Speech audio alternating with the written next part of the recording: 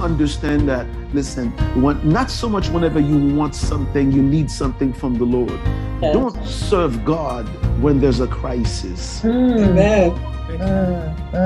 Amen. Don't pray when there is a crisis. Yeah. Learn to develop a prayer life even when there's no crisis. What you are doing, you are making deposits in your heavenly account. Amen. Amen.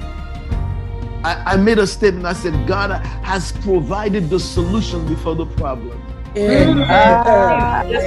provided the solution before the problem. Amen. He placed Adam in the garden before the problem happened. That's right. Amen. That's right. That's right. So you listen to me. Before this problem manifests in your life, the solution was already there.